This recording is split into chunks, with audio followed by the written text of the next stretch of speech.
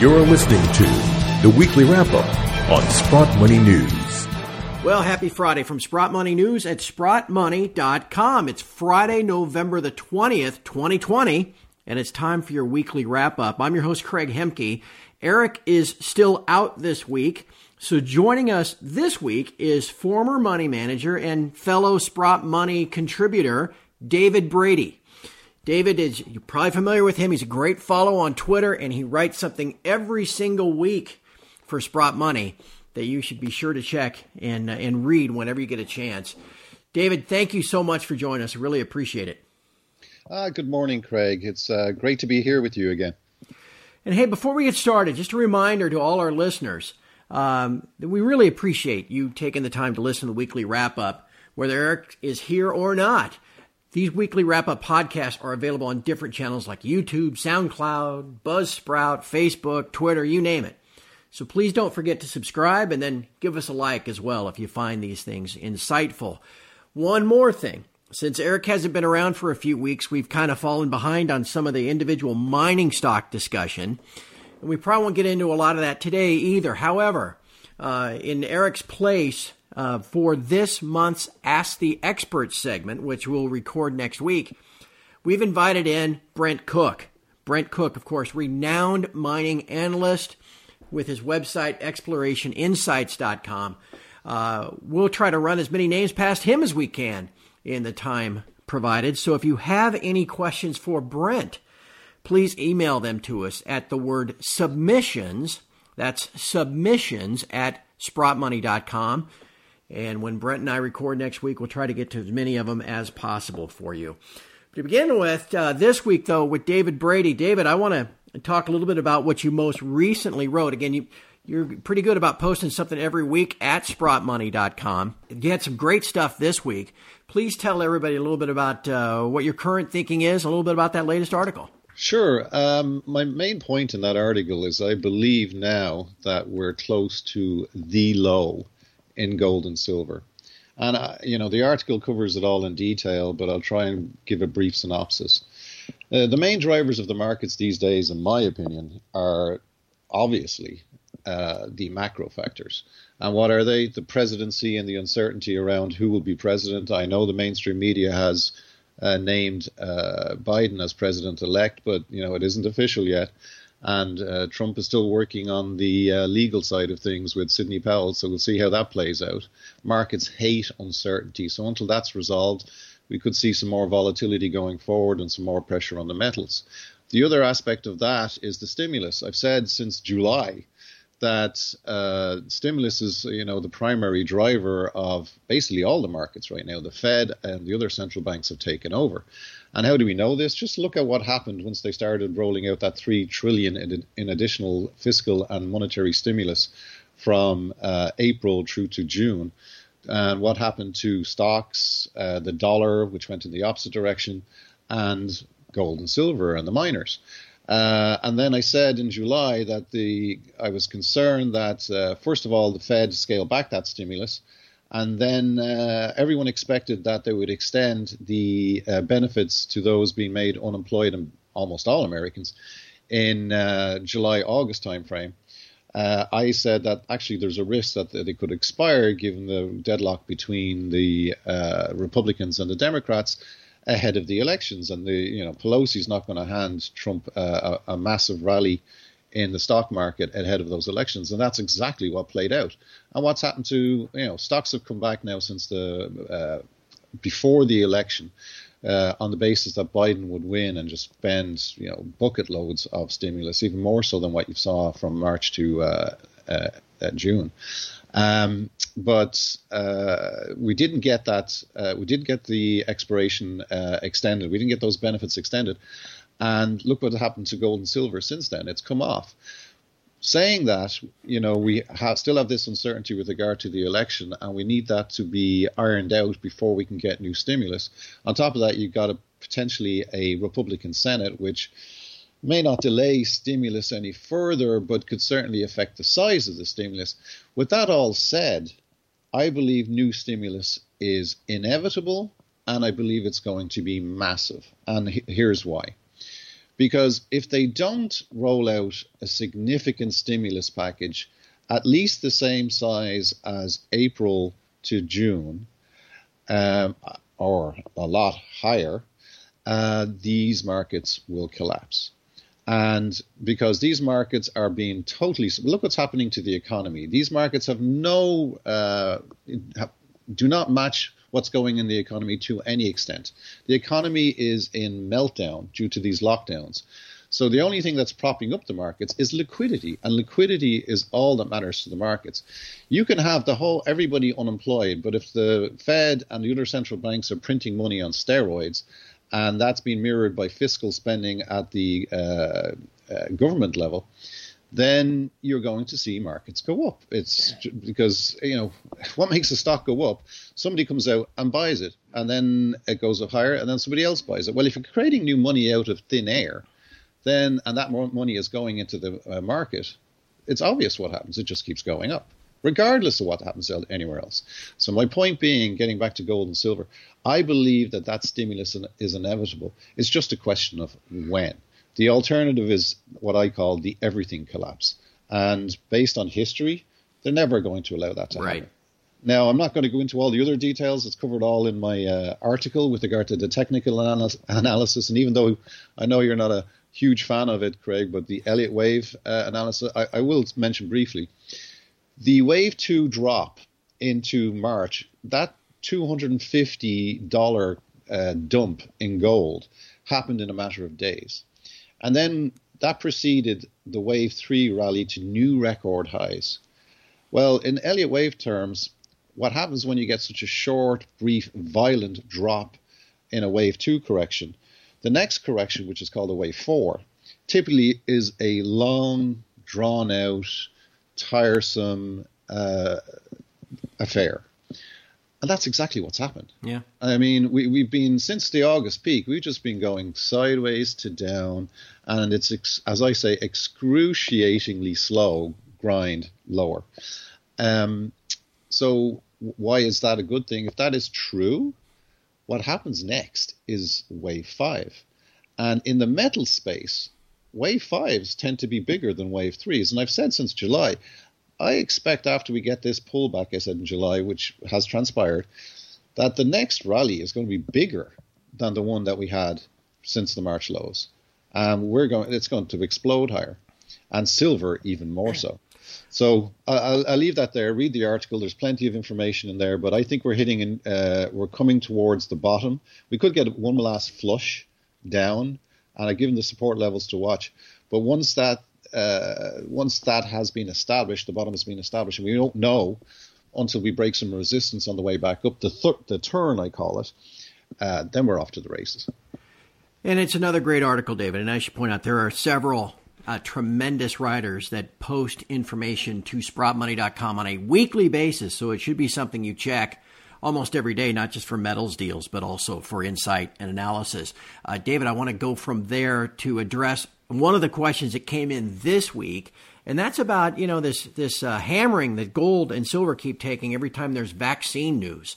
And we were ready to roll 2 weeks ago. We'd broken the 50-day moving average. We were breaking out 2 weeks ago today. And then we got the first Pfizer news, and we dropped $110 the following Monday. The Moderna news this week maybe cost us $30, but then we made most of that back. And then even the AstraZeneca, then finally, that news yesterday didn't have much reaction at all. The question was, if there's a vaccine coming, why should we own any precious metal or gold stocks at all? You want to take a run at that one? Yeah, sure. I make 2 comments on this. One, with regard to fundamental news, you have to be very careful with the egg and chicken situation, and the cart and the horse. Basically, what I mean by this is the market moving because of the news of the vaccine, or was the market moving anyway and the vaccine is being used as an excuse?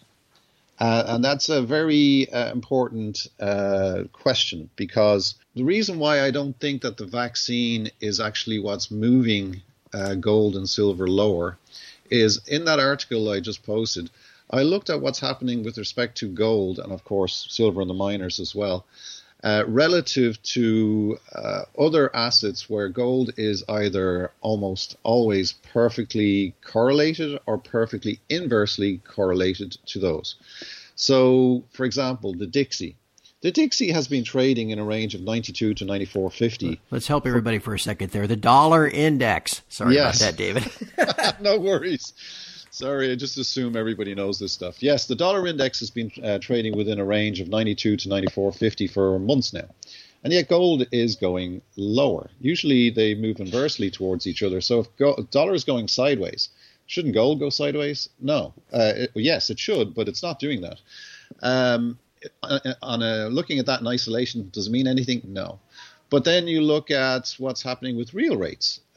Same thing. We're seeing real rates go sideways within a range, but gold's going lower. When real rates go up, gold goes down. When real rates fall, gold goes up. But that's not happening. Real rates are going sideways, but gold is falling. The S&P, there's been a very close relationship between gold and the S&P since the March lows. Why? It's obvious. If you, again, consider the macro factors of the primary driver of markets, when they printed all that money, stocks took off, and so did gold and silver. So they're correlated. But what's happened now is you're seeing the S&P has just hit new all-time highs, and yet gold and silver going the opposite direction. And lastly, Bitcoin. Bitcoin has just exploded higher recently. Gold and silver are actually relatively correlated towards Bitcoin, because the same factors affect Bitcoin as affect gold and silver. Now, you can debate the merits of which one you want to invest in, but in terms of what drives both of them, there's similar factors. And yet Bitcoin is, like a rocket right now, taking off. And gold and silver is like slowly grinding its way lower. None of this makes sense. Why is gold and silver, why is the correlation between it and those other market classes broken down? Is it because of the vaccine? No, because if the vaccine was the primary driver, why isn't it affecting the other? I mean, yes, it should boost stocks. But Bitcoin, I don't see how it benefits Bitcoin to a great extent. At the same time, it's at the expense of gold and silver. It just doesn't make sense. But the other point I'll make on this with regard to the vaccine is, if the argument is that the economy is going to take off and safe haven flows going into gold and silver, taper off as a result, therefore they go down. The risk of further shutdowns to miners and refineries, curtailing supply and physical, go away. And in fact, the opposite occurs. We get greater physical supply, therefore the price goes down. I mean, that may have some merit. But the problem with these vaccines is they're not going to be coming out for another 6 to 12 months, despite all the euphoria. And, in the interim, who knows what may happen. And we don't even know how many people are willing to take it yet. Mm-hmm. So when you factor in that, in the short term, yes, it may be putting pressure on gold and silver. But beyond that, if the good news with regard to the vaccine is now fully priced in my opinion. So what happens if there's a snag? What happens if they've released? They come clean on the fact that this vaccine isn't going to be available for some time, or the trials that show 95% effectiveness of the vaccine. Oops, we were wrong. We found some side effects that we have to deal with. What do you think is going to happen then? And gold and silver explodes higher, and this all is talking about, with respect to your question, Craig, the vaccine. My 2 cents is the primary driver of gold and silver, as we saw since March, is not the vaccine or lack thereof. It's stimulus. Right. And when the Fed and the other central banks, but in particular the Fed and the government and the U.S. Treasury spends their $2 trillion of cash on who knows what, a helicopter drop, when that money cascades onto the economy, not onto the Federal Reserve's balance sheet in terms of bank reserves, what do you think happens to inflation? Meanwhile, you've got the economy going down the toilet. Now, the nearest reference I have for that is the 1970s called stagflation. But you could get hyperstagflation, as I call it. And if anybody goes back and look at what happened to gold and silver from 1974 to 1980, when gold went up 24x and silver went to 36x, you can only imagine what they're going to do if that plays out. So for me, stimulus is everything. If we get massive amounts of liquidity, whether it's from a Biden administration or a Trump administration, and they have to issue debt up the wazoo to pay for all this, and then the Fed steps in because nobody else wants the debt to buy it all by printing money out of thin air. I mean, it's not rocket science that tangible assets like gold and silver, hard assets, are just going to take off. Right. So, we can talk about the vaccines, but for me, that's not the primary driver of gold and silver. All right, David, in our remaining time, let's take another stab at another question that came in ostensibly for Eric this week, but I think you can address it pretty well. There have been a lot of the major investment houses, research firms have come out lately with pretty bullish price forecasts for the precious metals, specifically silver, on the idea that, you get a little Green New Deal stuff, solar panels, electric cars, all this kind of jazz that where silver is not only a monetary metal, but an industrial metal and an inflation hedge. Some of these targets, $40, $50, things like that. What do you make of silver specifically as we flip into 2021? Well, let me just say this up front. You're asking the right guy, because I love silver. I mean, if it's a choice between gold and silver, I choose both, but I'm more heavily weighted towards silver. Because if you look back, as I mentioned, in 1974 to 1980, or the bull market from 2001 to 2011, silver always outperforms gold in a bull market. And the main reason for that, it's called poor man's gold for a reason, because when the average Joe wakes up to what's happening and they want to get a hold of some precious metals, and they walk into their bank or they go to Sprott Money and they say, hey, I've got like $2,000. I want to buy some precious metals. What can I get? Oh, that won't even buy you 2,000 Canadian dollars. That won't even buy you 1 ounce of gold. What can I buy? Oh, well, I can give you, 50 ounces of silver. Oh, I'll take the silver. And so the demand for silver explodes. So I believe silver will outperform gold going forward once we hit bottom here and we take off again. With regard to the bank forecasts, this is where maybe you're asking the wrong guy. I treat them with a grain of salt. They're totally unreliable. I mean, I'll use Goldman Sachs, for example. Back when we were down at 10.45 in gold, back in the December 2015, and I'd been buying ahead of this, they said, we're going sub 1,000. Here we are, we've breached 2,000. Right. They were completely wrong, and it was only when we went above 1,300 that they dumped that forecast. So you have to take what they say with a grain of salt, because they can say one thing and they do another. They could, tell you, like we saw this in the subprime crisis back in 2007, 2008 with some of these banks. I won't name names, but they're saying that the housing market's doing just fine while they're buying CDSs, credit default swaps, on the mortgage-backed securities.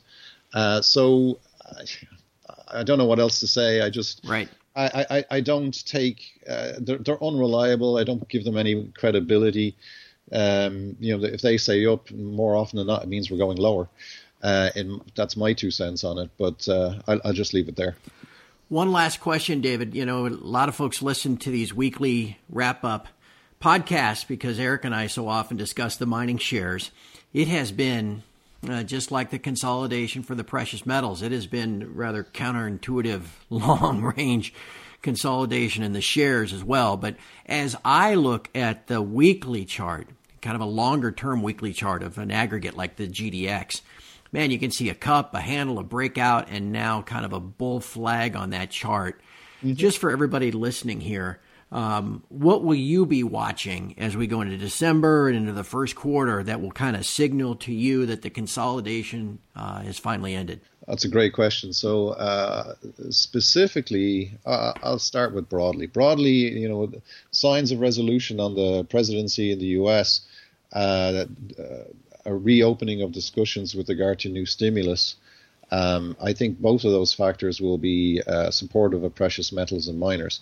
More specifically, from a technical perspective, and you mentioned the bull flag, I see that we could get a break. We could hit the bottom of that bull flag in gold, which is in my recent article, or we could go below there. My primary target going way back to July for this pullback was 1,800. We could even go below. That's where the 200-day moving average is, by the way. You've got 1750 support below there and 1670, which is critical to this bull market. But my point is we could still see lower lows yet, but I do believe we're getting close to the bottom. But when you see the turn up and you see us break former support, now resistance, which you've seen 1850 has been a big, big level for gold. Mm-hmm. When you break a level on the downside and you go lower, and this goes for any market, when you're coming back up, the resistance level is not exactly at 1850. Tack on about 10 ticks. It's 1860. If we go through 1860 and then get confirmation above 1900, the recent peak, and even more importantly 1966, which was the peak of the fake breakout of the bull flag to the upside, we get above those levels, I think gold's gone. And silver, 2614. I forecast that top. There's a whole bunch of resistant points based on moving averages, trend lines, Elliott wave, Fibonacci levels. They were all in that area, and it held. And then we dumped again. If we take that out, I mean, it won't be just 30 we get through. We could tag 40 on the upside. So specifically, don't try and catch a falling knife. Wait for resistance to break on the upside. And the beauty of that is if we go through 1860 on gold and you buy it, say, at 1870, 1880, you can place your stop under 1860 or 1850 again in the event that it goes back down and just take your loss. Because the risk reward to the upside, if that is the bottom and it's taking off, I mean, it'll wipe out any losses you incur in the process. I mean, I'm talking about gold going to 2,300, 2,500, maybe beyond. Spoken like a seasoned trader, my friend, and that you are. Hey, as we wrap up, I know you have an active presence on Twitter, all kinds of great information you put out every single day through Twitter. Please tell everybody how they can find you and follow you. Yeah, I'm at Global Pro Trader on Twitter.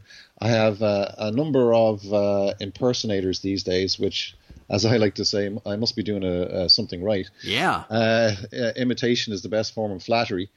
But, you can find me at Global Pro Trader, not at Global Pro Trader 2 or Global Pro Trade In on Twitter. And, of course, you can find me on Sprott Money in the blog section, where I post an article just like Craig every week. And I think the best writers in this space, and this isn't biased, you know me, I'm Irish, I tell it like it is, are on that website. So I recommend you check my articles out and those of the other experts on there every week. It's great information. And I actively respond to comments on Twitter. So if you have any comments for me or any questions, that's where you can find me. Perfect. And again, before we go, as David was just mentioning, be sure to check Sprott Money almost every day. You're going to find those new insights. You want to come back next week when we post that interview with Brent Cook. That should be up by middle part of the week next week, or maybe by Friday. So you want to be checking for that as well. And then, of course, it is SprottMoney.com, where you're always going to find the best deals on bullion and bullion storage. And during this holiday season, we'll come up with all kinds of special deals from time to time. So please be sure to check the various options of investments in precious metals at special prices at SprottMoney.com.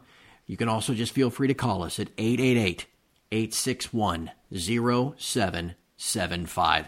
David, thank you so much for your time. I really appreciate you stepping in and helping us out. Oh, thanks for having me on, Craig. Always enjoy it. My pleasure. And from all of us here at Sprott Money News at SprottMoney.com, thank you for listening. We'll talk to you again next Friday.